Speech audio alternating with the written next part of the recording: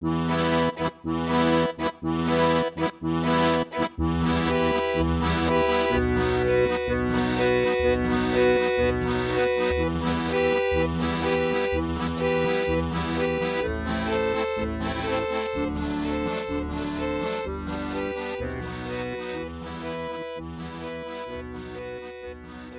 slušatelji, dobro došli na wtory podcast Medžuslovjanske novosti. Jest prvi dzień 6. mjeseca, 1. junija, leta 2023 i od mikrofona was privitają Roberto Lombino i Vojta Merunka. Dobrodošli takože od mene, dragi slušatelji. Náš podcast najdete na webovej adrese internetových novostí interslavic.news. Podcast jest takože dostupný pod imenem Medžuslovjanske novosti Interslavic News na publičnom kanálu serverov YouTube, rss.com, Spotify i jeszcze drugich. Cel naszego podcasta jest podporiť šírienie medžuslovjanského jazyka, który jest rozumliwy wszystkim słowiańsko говорящим ludziom bez potrzebności uczenia. Melodia naszego podcasta jest i z pieśni Duszo moja i z filma Kolorowana ptica, który był pierwszym publiczno znajomym filmem, gdzie говорило się na medžuslovjanskom. Ďakujem, Roberto. Prošu, na ktoré témy budeme dnes govoriť? Vojto, v našem medžuslovjanskom podcastu budeme govoriť na dwie témy. Prvo, skažu nemnogo o sústriečach ljubiteľov medžuslovjanského jazyka v polskom gradu Poznań. Wtora téma bude o tom, kako medžuslovjanski jazyk może korzystać się w duchownych i religijoznych tekstach i rytuałach. Prvo, ale trzeba naszym słuchatelom powiedzieć, że będziemy mieć gostiów. Wojto, powiadaj, których gostiów jesteśmy przyzwali do naszego podcasta? Roberto, my sme prizvali na besiedu dvoch vysoko cenených gostiev.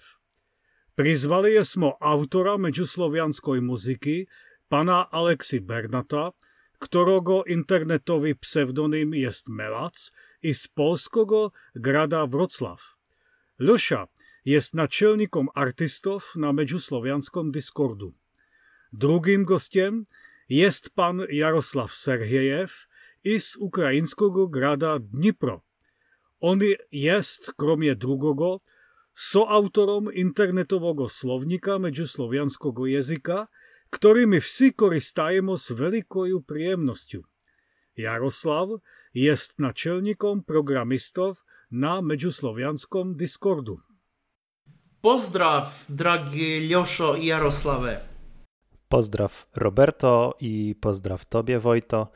Ja raduję się, że słyszymy się. Поздрав, Войто, Льошу і Роберте. Вітаю всіх слушателів подкаста. Pozdrav wam obadvom, takože od mnie. Mnogo milo, že jeste k nám došli do podcasta. Dragi Ljošo, prošu, môžeš li nám niečo povedieť o svojej medžuslovjanskoj muzike? Kako je si počel interesovať sa do medžuslovjanského jazyka?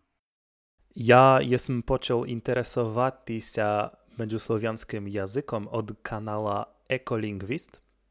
W jeden czas ja jestem gledał niekako wideo o polskim języku, a potem ja jestem uwidział, że w proponowanych wideach jest film o języku, który jest rozumliwy wszystkim Słowianom. I tak ja jestem wkluczył to wideo, pogledał jestem i wot jestem ja tu w medžuslovjanskoj družbie. I od sebe mogę skazać, że nam przynosisz veľmi mnogo dobrej tworby i dobrych idei. Jakie były twoje początki tworzenia muzyki, Ljoszo? Wielka chwała, Roberte, za twoje słowa. Ja jestem uniwersytetny muzykant i всегда jestem był interesowany do tworzenia mojej autorskiej muzyki. Ja jestem poczynał od tworzenia elektronicznej muzyki, ale ona nie była szeroko znajoma ludям w internetu. Tuta tworba za mnie była jako lekcja, jako nauka kompozycji i uczenie odnośnie tego, jak obsługiwać muzykalne orudia, digitalne programy i instrumenty, a także rozliczne zwokowe efekty i tak dalej. Ljošo, povedi nam, koliko muzykalnych albumów w medžuslovjanskom jeziku ty jesi stworil na tutaj moment? W tutom momentu, i ja wielko lubię to pytanie, za to, że ja jestem potrzebował wielko długo pocislić to. I tak w tutom momentu ja jestem opublikował 6 medžuslovjanskich albumów i 1 medžuslovjanski single. Niedługo będzie publikowany także 7 album i także 1 album jest wsesłowiański, które ja piewają na rozlicznych słowiańskich językach. I mają także 2 instrumentalne albumy, które są związane z medžuslovjanskim projektem. Aha, jedno albo 2 powtórzenia mogą być prosto eksperyment, ale twoja regularność przewidno oznacza świadomy i jasny zbór. Скажи, за что ты волишь писать песни в меджусlovjanskom языку? И какой твой опыт с меджусlovjanskim языком как поэта? No, medžuslovjanski język w mojej tworbie jest jakoby za mnie prostor, materia, z której ja mogę tworzyć rozliczne rzeczy. Za mnie to język jest inspiracja, a także izzow, proba, iskus. Medžuslovjanski język nie ma tak mnogo słów, jak naturalne słowiańskie języki. I tak robota przy wszakim albumu, przy wszakoj pieśni i przy wszakim tekstu jest wielko zajmliwa. Ja tworzę medžuslovjanskie teksty pieśni już wyższe od 2 lat i czuję, że jestem przemnogo nauczył się odnośnie tego procesu. A tutaj proces poniekąd nie jest lekki. No ale i z drugiej strony, akoli niekto bude mnie zapytać, jeśli możliwe tworzyć medžuslovjanske pieśnie, to gdy ja mogę jasno i uwiereno skazać, że da, tu to jest można. Da, to jest można, согласny jestem. I co nowego nynie dělajesz, Ljošo? Ja tu czas tworzę swój największy, najwielki muzykalny projekt. To są 4 albumy, a wszaki album jest ili bude, za to, że to jest połowina lata tutczas, bude on publikowany we wszaki roczny ili letny sezon. I tak to jest wiosna, lato, jesień i zima. To jest muzyka, w której ja próbuję pojednać folk i moderną muzykę. Tuta proba jest zaradi filozofii, którą ja i Mitomatija nazywajemy filozofią słowiańskiego modernizma. My pokuszajemy odgovoriti na pytania, co oznacza być Słowianinom w tutczasnym świecie i co oznacza być Słowianinom w buduczności. Ja iszczu tutaj odgovor w odnoszeniu do kultury i do muzyki. Za to ja tworzymy mieszaninu tradycyjnego folka i modernej elektronicznej muzyki. Niečo tako. Dragi Ljošo, i ty jeszcze zajmujesz się do medžuslovjanskoj literatury, ne li? Dawaj, to tako jest. Ja nemnogo zajmuję się pisaniem. A prawdziwo ja jestem napisał knigę na polskim języku i tutczas ja działaję mój wtory wielki projekt. To jest medžuslovjanską audioknigu. Ja interesuję się także background music, to jest muzyka pozadia i z tego powodu ja bych chciał stworzyć zwukową knigę, która bude mieć także muzykalno i ambientalno ozwuczenie. Tutczas moja polska kniga jest już przełożona na medžuslovjanski język i w tym momentu przy niej robotaje drużyna korektorów, którzy glądają, aby kniga była tako rozumliwa, jak to jest najwyższe można. I jeden z korektorów jest także Roberto. Да, to jest prawda, choć nie wiem, buduli mogli przeglądać całą knigę z przyczyny времени i obwesków. Od siebie mogę jedynie skazać, że mnie lično było ciężko przestać czytać, kiedy jestem już zaczął. Ta kniga prosto przyciągaje, jeśli się to tak może skazać i na medžuslovjanskom. I skaži, proszę, co będzie po naszej korekcji, Ljošo? To znaczy, kako planujesz tuto zvukoknigu? После тутой корекции я буду починать звукозаписывание.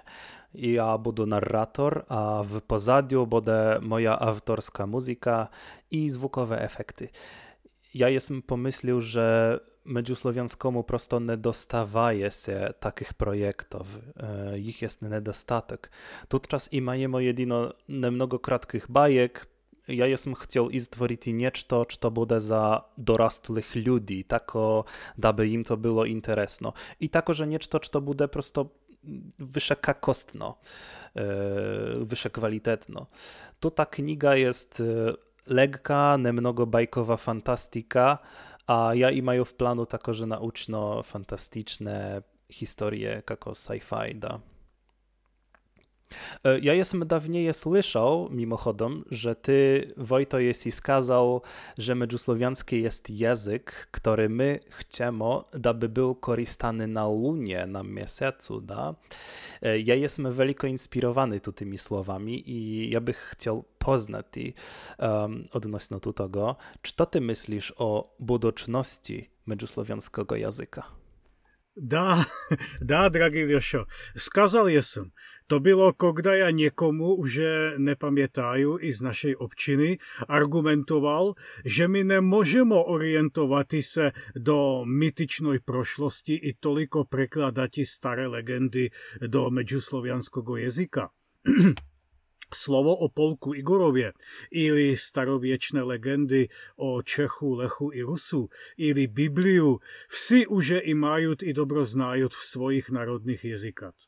Ja řekl, že vmiesto tutoj orientácie do historie ještě i kako sentiment protiv modernomu světu, to ne. Mnogo ľuče byla by naša orientácia do budučnosti. Napríklad, aby medžuslovjanský jazyk byl koriščený na kosmičnej báze na Lune, aby medžuslovjanský jazyk pomágal do voschoda človečstva. Vieš, Ljošo, moje životno dovierie jest citát komputerného inovátora Alana Curtisa Kajera, ktorý govorí, že najlepší spôsob predpoviedania budučnosti jest tu budučnost zamysliti. Wielka chwała za odgovor. Ja myślę, że medžuslovjanski w niekaký moment bude koristany w cyberbotach. Jaroslave, proszę powiedzieć, koliko programistów je na orbicie okolo medžuslovjanskого projekta? Направду, община меджусlovjanskих програмістів не є єднородна. Суть вище активні і менее активні люди. І всі мають различно позад'я. Є і аматори, і професіонали, і студенти. По статистиці Discord-сервера 125 людей, а можна і вище, означають себе як програмісти у нас. Із между них активно уж участвували і помагали не менее 20 людей, мислим. No a всякомесячно трудять і працюють стабільно 5-7 програмістів. Без обзіру на спеціальність, нас всіх з'єднає наша добровольна робота в свої вечери і вікенди. Da, i tuta robota jest veľmi koristná za celý projekt. Myslím. A jestli programowanie twoje hobby ili profesja? Особливо моя професія є около автоматизації тестування в мобільних аплікаціях. І то не є близько, але і не є премного далеко від активності по меджусlovjanskому софтверу. Що вище, часто то служить мені к розширенню моїх горизонтів. Наприклад, неколико добровольців проєкту суть спеціалісти в машинному ученню і аналізі природних язиків. І за мене То mi je interesný opet suraботати с ними и приятно помагати їм там, де я і маю компетентність. Я і маю надію, а коли некто із них стане вашим гостем в будучих епізодах подкаста, будете с ними иметь продуктивну и займливу беседу. Да, Jaroslave. I prošu, čo myslíš, zač to medžuslovjanský jazyk interesuje netoliko ľudí i z oblasti kultúry, ale takože on mnogo interesuje specialistov v oblasti informacійних технологій? Tu ja bych nazval dva powody. Interes неспецифічний і інтерес професіональний. IT-спеціалісти нередко волять в період вакацій інтернаціонально путувати, а всякий турист, хто путує по слов'янських країнах і провіряє меджусlovjanski на практике, із свого опита знам, že доставає много ентузіазма, видячи його ефективність. Також стоїть питання хобі, вольного часу. Mnogi ljudi gledaju varijante tvorčega odpočinka vne rabote. Ja raduju se, kada členi naše općine, vsejedno od kakoj profesije, odkrivaju možnost samorealizacije v interesnih projektах. I malih, i velikih, i ne samo tehničnih, ale i artističnih takože, gdje oni dobivaju novi opet i novu, a i svoju prvu publiku. Myślisz li, Jarosławe, kako, na primjer, i ja работаю s međuslovjanskim jezikom? Da, Ljošo. Ти єси тому прекрасна ілюстрація і приклад. Я помалу також пробую себе в анімації і гласовому озвучанню. І приємно тут ділати в контексту розвою проєкта, за то, що, крім персонального компонента, я чую вклад в колективне діло. Але хочу вратитися к професіональному інтересу. Ważno je pomnieti, że medžuslovjanski jest zonalny pomocny język, a zonalne języki są języki skonstruowane na osnowie srodnych, bliskich między sobą języków. I to je można stworzyć i dla romanskiej, i germanskiej, albo słowiańskiej grupie. I ich idea jest identyczna, stać w średnie między przyrodnymi językami. A основний ukazatel efektywności, jak i u nas, je rozumliwość pisma i govora bez uczenia. A co to je? To je problem optimizacji. I komputerna nauka mnogo решає takie problemy. I tak ja próbuję skazać, że sama idea zonalnego języka, medžujęzyka, nie jest nowa, ale medžuslovjanski stworzył pierwszy zaisto uspieszny precedent. Jerbo on żyje i rozwija się chwała desetkam, a można i sotkam entuzjastów. I on nie jest abstraktna koncepcja na papieru, od niego już jest praktyczna korzyść. I za jedno z tym on jest mało studiowany. I tak i ma nauczny potencjał i za komputernych lingwistów, особливо w oblasti maszynnego obrabowania języków. I za to oni też dochodzą i interesują się do projektu. No da, Jaroslave. Prošu, i kako ty vidíš budučnost moderných informacyjnych technologii okolo medžuslovjanskого języka? Уже давно стоїть потреба завершити прегляд, аудит меджусlovjanskої лексики і почати розширяти наш словозбор. Так то в минулому літу Михал Сват ініціював експеримент Народно-язичної комісії з назвою «Словникова дружина». І то нам показало, що добровольці і маємо процес оціняння розумливості речей. Приблизно розуміємо, але що треба? Треба веб-платформа і мобільна аплікація, аби всякоденно кожен із нас мог помагати проєкту, коліко хоче і коли йому комфортно.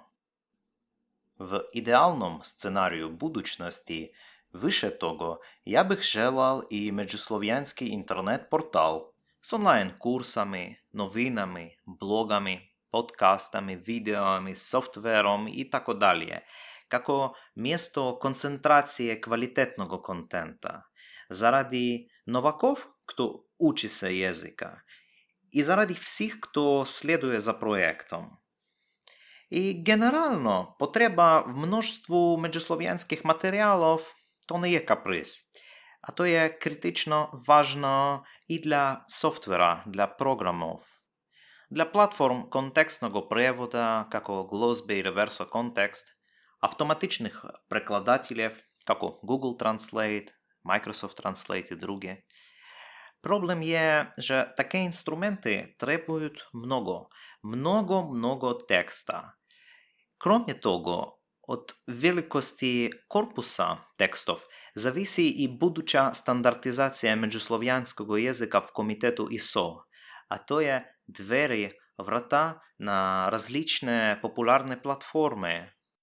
Główno za nas jest rozumieć, że budučnost nie jest grawirowana na kamieniu. Всякий член проекта jest tворец tutaj budučnosti i za to aktywność jest ważna. Da, to jest wielka prawda, aktywność jest ważna i my prizywamy wszystkich, którzy się chcą k nam przyključić i veľmi radi was przyjmemy, z radością was budeme prijeti. Jaroslawe, co ty o tom myślisz? Umětna inteligencja, jaką pomoc i koliko silny wpływ ona może mieć do rozwitia popularności naszego medžuslovjanskiego projektu? Bez sumienia, wszyscy my czujemy rewolucję w światu umiejętnej inteligencji. Chwała niedawnym silnym produktom od firmy OpenAI, jako ChatGPT, DALL-E i od innych partnerów, kolegów i konkurentów.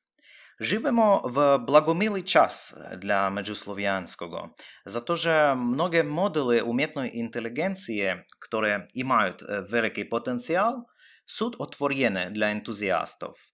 I nasi dobrowolcy, jako na przykład Wiktor Bulatow, Salawat i drugi, już próbują stworzyć automatyczne przekładatelі na osnowie modernych mnogojęzycznych modelów. I myślę, pierwsze beta-wersje będą dostępne dla publiki już w niedalekiej budućności. Ale nie zabezpieczamy Успіх і квалітет многих продуктів на основі умітної інтелігенції часто зависить від корпуса текстів. В інформатиці є принцип garbage in, garbage out. Ако даваєш відпадки, в результату теж доставаєш відпадки. Важно є і koliko dobry nasz z wami medžuslovjanski język, w którym говоримо, tworzymy i piszemy. Za to nasze drużstwo буде розвивати язик jednocześnie w dwóch wektorach. I ręczna, człowieczka analiza i umiejętna inteligencja, deep learning. Також много є доступного, що не требуємо чекати. Вже тут час автоматична генерація текстів і красивих образів помагає добровольцям в створенню проєктів около меджусlovjanskого, як веб-сайти, фільми, байки, і також програмний код. Я, наприклад, много радуюся новій можливості генерувати добрий текстовий, графічний і аудіоконтент, хвала ChatGPT, Midjourney, Stable Diffusion, 11 Labs і подобним. А ти, Льошо, в контексту меджусlovjanskої творби і креативних проєктів, чи видиш wyższe користі или szkody od nich? No i z mojej strony ja widzę tutaj z dwóch perspektyw zaisto. Najpierw ja jestem wielki entuzjast technologii, a osobliwo umiejętnej inteligencji. To jest tako, że była tema za moją dyplomną robotę. Ja widzę tu tam wielki potencjał i możliwość rozwoju, a także produkcji nowych interesnych věcí. Personalno ja chcę iść w tym smieru. Za mnie jest wyższe prosto, kiedy ja tworzę rozliczne věcí sam jeden, jako samotny волк. Ja korzystaję pomoc ludzi, kiedy jest potrzebno, ale poniekąd tworzenie rozlicznych medžuludzkich, drużnych projektów zajmuje prosto mnogo czasu. I tak jeden z moich celów jest, aby iskać pomoc w umiejętnej inteligencji. Rozliczne generatory, translatory, muzykalne neurosyntezatory i tak dalej. Aha, Ljošo, I ty vidíš-li někakové nové možnosti? Da, to może dawać i nowe możności, ja tako myślю. Например, мой цель jest stworiti тут čas, kako jesam govoril, međuslovjansku audioknjigu. I ako li ja bih mogul modifikovati moj glas tako da bi zvučati kako nekakvi drugi čovjek, тогда ja bih veliko prosto moglu izdvoriti zvuko knjigu, v ktoroj sú rozni akteri. I ja ne trebovал bych iskati akterov w internetu. Imam тогда kontrolu nad međuslovjanskim izgovorom, nad glasom i tako dalje. Tuto jest veliko komfortno i ne jest tako drago, kosztowno, da. Można jeszcze skazati na primjer o możności ulepszenia grafiki starych filmów, što my aktualno pokušajemo dělati zajedno s Jarosłavom. A myslíš-li korištěně umětnej inteligencie, takože tu? Da, tako. My dělajemo tu čas, kako to skazati, korekciju video staroj ruskoj bajki i takože chcemo kako by rabotati s tym projektom z pomocą umiejętnej inteligencije. I da, ja myślę korišćenje umiejętnej inteligencije w tutym kontekstu, ale takože tradycyjne, digitalne, zvukowe procesy, kako, ne znam, nekakove echa, rozumiejesz, i tako dalje, ili modulacja zvuka. Ako li ide o umiejętną inteligenciju, тогда i z drugiej strony ja jeszcze czekaju, ako li ide o upotrebianie umiejętnej inteligencji, konkretno neuromrež, za to, što jeszcze nie jest, po mojemu mnieniu, rešena kwestia autorskich prawil. W tym momentu może być i tako, że na przykład obrazki generowane z pomocą Midjourney mogą naruszyć autorskie prawila ludzi, których obrazki byli korzystane jako model uczenia do tutoj mreži. I odnośnie tych autorskich prawil możesz li skazać i podrobniej, wyższe detalno, proszę? Prosto tuto jest w tym momentu jeszcze społeczna debata. Ja personalno myślę, że tuto naruszaje autorskie prawila w jednaki sposób, jako autorskie prawila naruszaje tworba, która jest dzielana człowiekom. Midjourney, jako i człowiek, są inteligencja. Jedna jest umiejętna, druga jest naturalna. I człowiek malar uczy się dzielać obrazki w artystycznej akademii, komputer uczy się dzielać obrazki z pomocą drugich metod. Ako człowiek nie naruszaje prawil, тогда zaczto maszyna ich naruszaje. Ako li sytuacja bude уже wyższe znajema, тогда ja ochotno budu korzystać rozliczne neurotechnologie w tworbie. No, samorozumno, ako li ide o drugie stwary, jako na przykład korektory tekstów, muzykalne syntezatory i tomu podobne, тогда ja nie mam nic to protiv i iščuja możność, aby to testować. Розумiem твою аргументацію, Льошо. То mi je також dost близько, твоя аргументація. Хвала тобі на деталізованому odgovoru. Jeszcze od dawna ja i maju pytanie do tebe, Wojto. После церковно-слов'янського язика було много проб створення помічних язиків за слов'ян. То знаємо, і то є написано на історії на сайту. Але найвище популярна і знана проба із них то є модерний меджусlovjanski язик, хвала которому ми бесідуємо тут день. За що коло судьби благоволі до нас нині? Що творці минулих проб робили вище зло і погрешно? I co делает модерний меджусlovjanski язик выше добрым и правильным? Děkuji za tvoje pytanie, Jaroslave, ja takože o tom myslel. No, možno znajú, čo drugi tvorci robili pogriešno. Vidím dwie príčiny, o ktorých môžeme rozvažati. Prvo, starí tvorci orientovali sa toliko do mytičnej prošlosti, kako by panslovjanskog zlatog vijeka.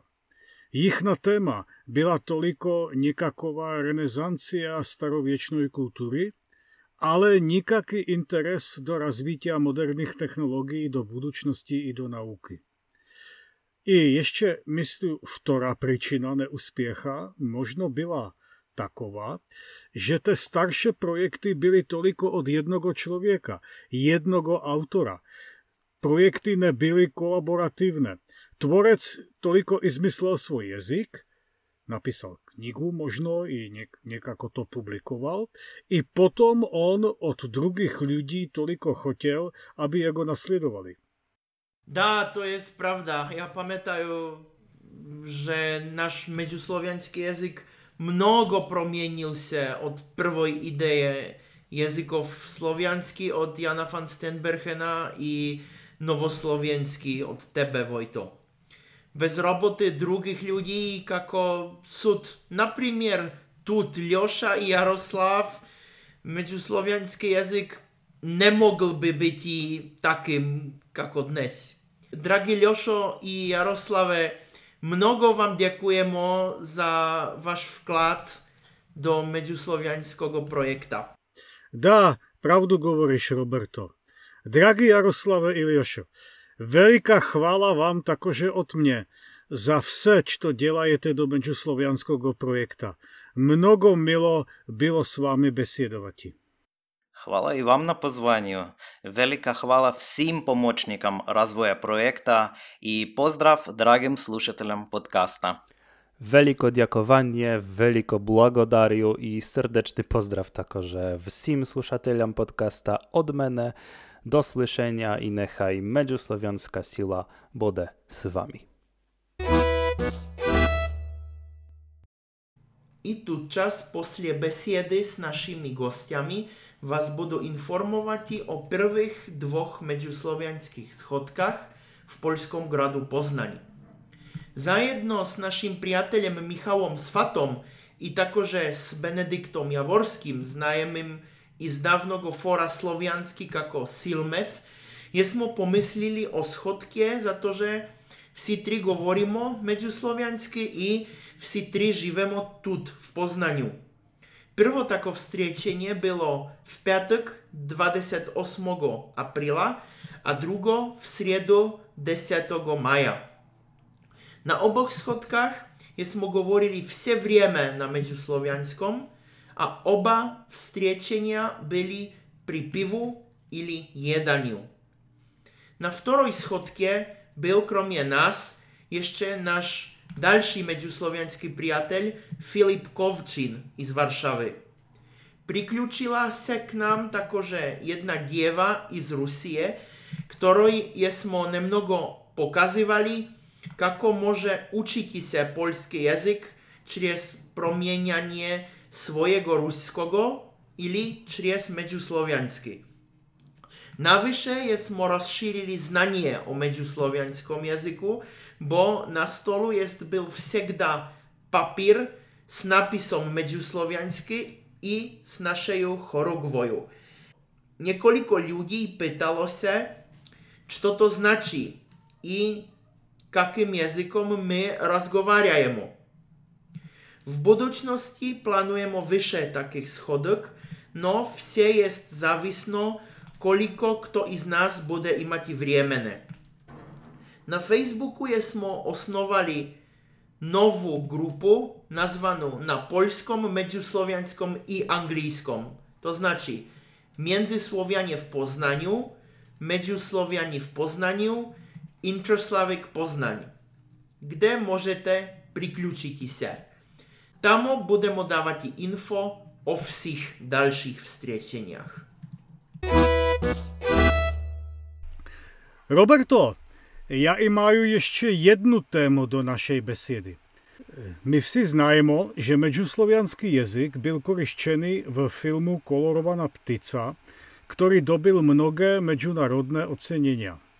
Do tutogo filma bylo treba sotvoriť fiktivné národ i krajinu, i medžuslovjanský jazyk mnogo dobro podčrknul obči obraz vzchodnej Evropy tutogo vriemene svjetovoj vojny, kde v lietach 1939-1945 byla okupácia od fašističskoj Němcie i potom front Červenej armie SSSR.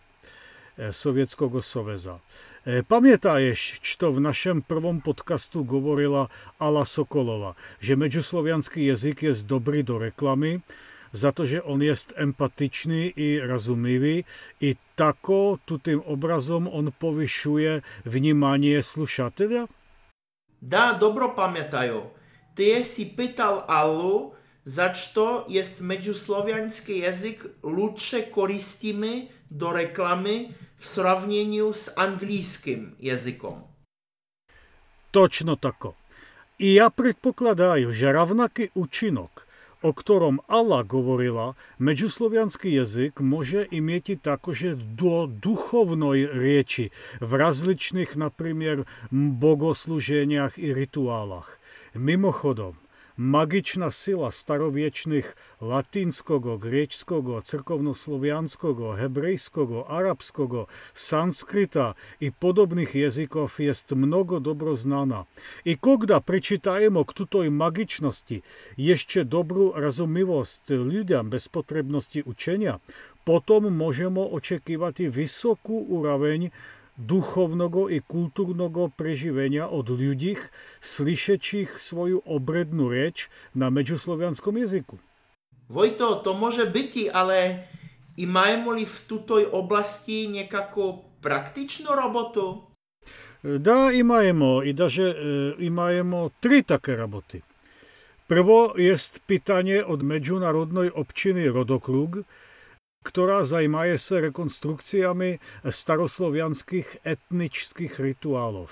Jejin osnovateľ, pan Zdeněk Ordelt, zastupník Českej republiky v Evropskom kongresu etnických religií, gotoví ceremoniu v međuslovjanskom jazyku dla međunarodnej slovianskej publiky. Vtorá informácia je z Kanady.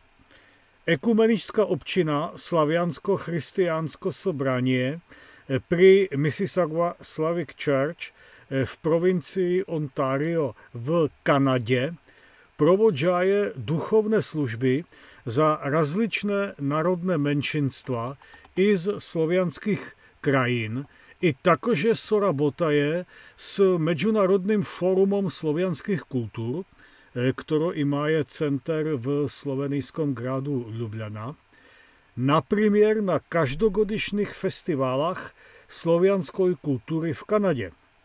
Oni imaju interes do projekta našego međuslovjanskog jezika i uže koristet osnovne molitvy, apostolský symbol viery i dogmy priložené do međuslovjanskog jezika. I tretia informácia je z Čechie. Českoslovačská crkva husitská imaje tradíciu z 15. stoljeća od Češskoj reformácie i jejina moderná forma osnovana byla lieta 1920. Prvým episkopom i takože patriarchom tutoj crkvy byl pan Karel Farský, ktorý pôvodno byl rímskokatolickým duchovníkom. Karel Farský sotvoril prekrasnú slovianskú liturgiu, ktorá je mnogo podobná pravoslavným liturgiám.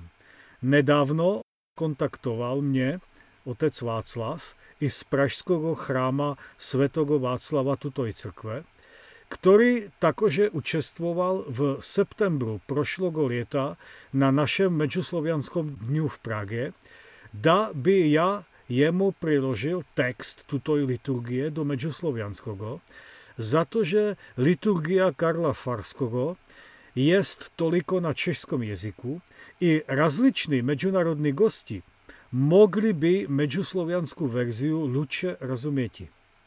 To zvučí ako dobré iniciatívy, da by o međuslovjanskom doznalo se vyše ľudí.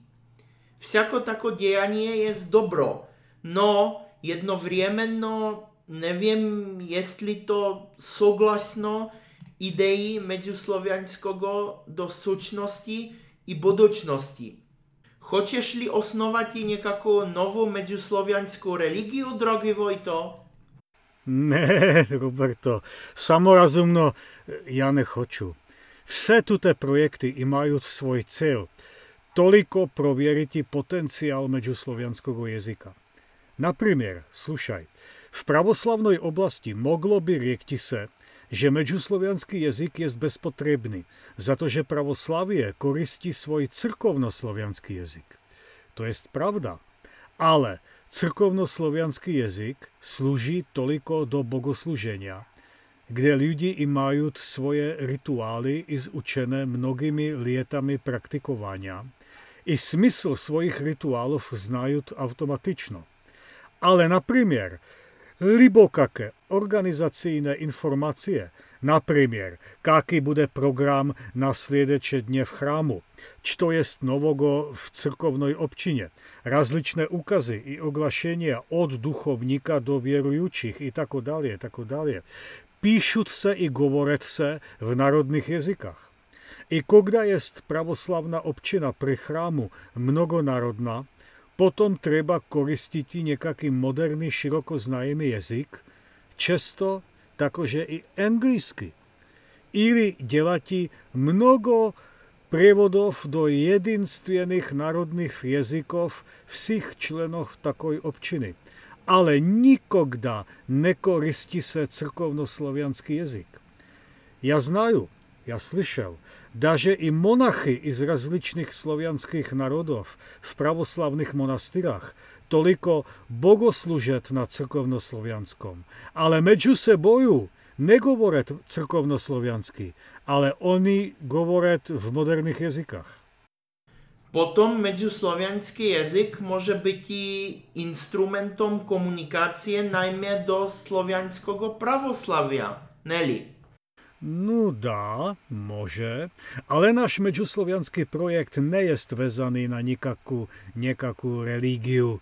On nejest ni pravoslavný, ni rímskokatolíčský, ili protestantský, ni staroviersko-pogánský, ale međuslovjanský jazyk mogl by byť miestom strečenia i krepkogo priateľstva všich različných dobrých ľudí, žen i mužev, ktorí inače težko mogli by slobodno stretiti se i besiedovati među soboju po príčine svojich religijoznych različností.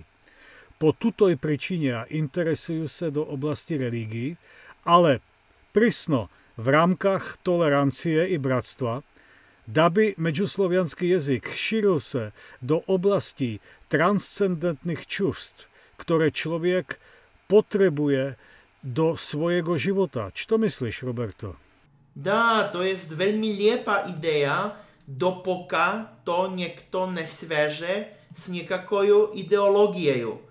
A da bychom vrátili se k našej témě, viešli už o nekakých konkrétnych miestach ili bogosluženiach, kde už upotriebili také prievody na međuslovjansky, ili ešte čekajemo? Roberto, te dvě češské iniciatívy ešte gotovece i čekajemo. Ale kanadská iniciatíva jest gotová. Tamo už v prošlom godu odtiskali osnovné molitvy, napríklad Otčenáš, apostolský symbol viery i dogmy, preložené do međuslovjanského jazyka na papírne kartičky za svojich členov i koristet ich. Drogi slušatelji, tuto jest konec našego wtorogo međuslovjanskog podcasta. Prosimo vas, napišite nam do adresy redakcija@interslavic.news, na kaké témy chcete besiedovati, informujte nás o interesných zbytiach v međuslovjanskoj občině. Od mikrofona prašťajúce Roberto Lombino i Vojta Merunka. Tešimo sa do nového strečenia s vami, dragi slušatelji. do slyšania. Do slyšania.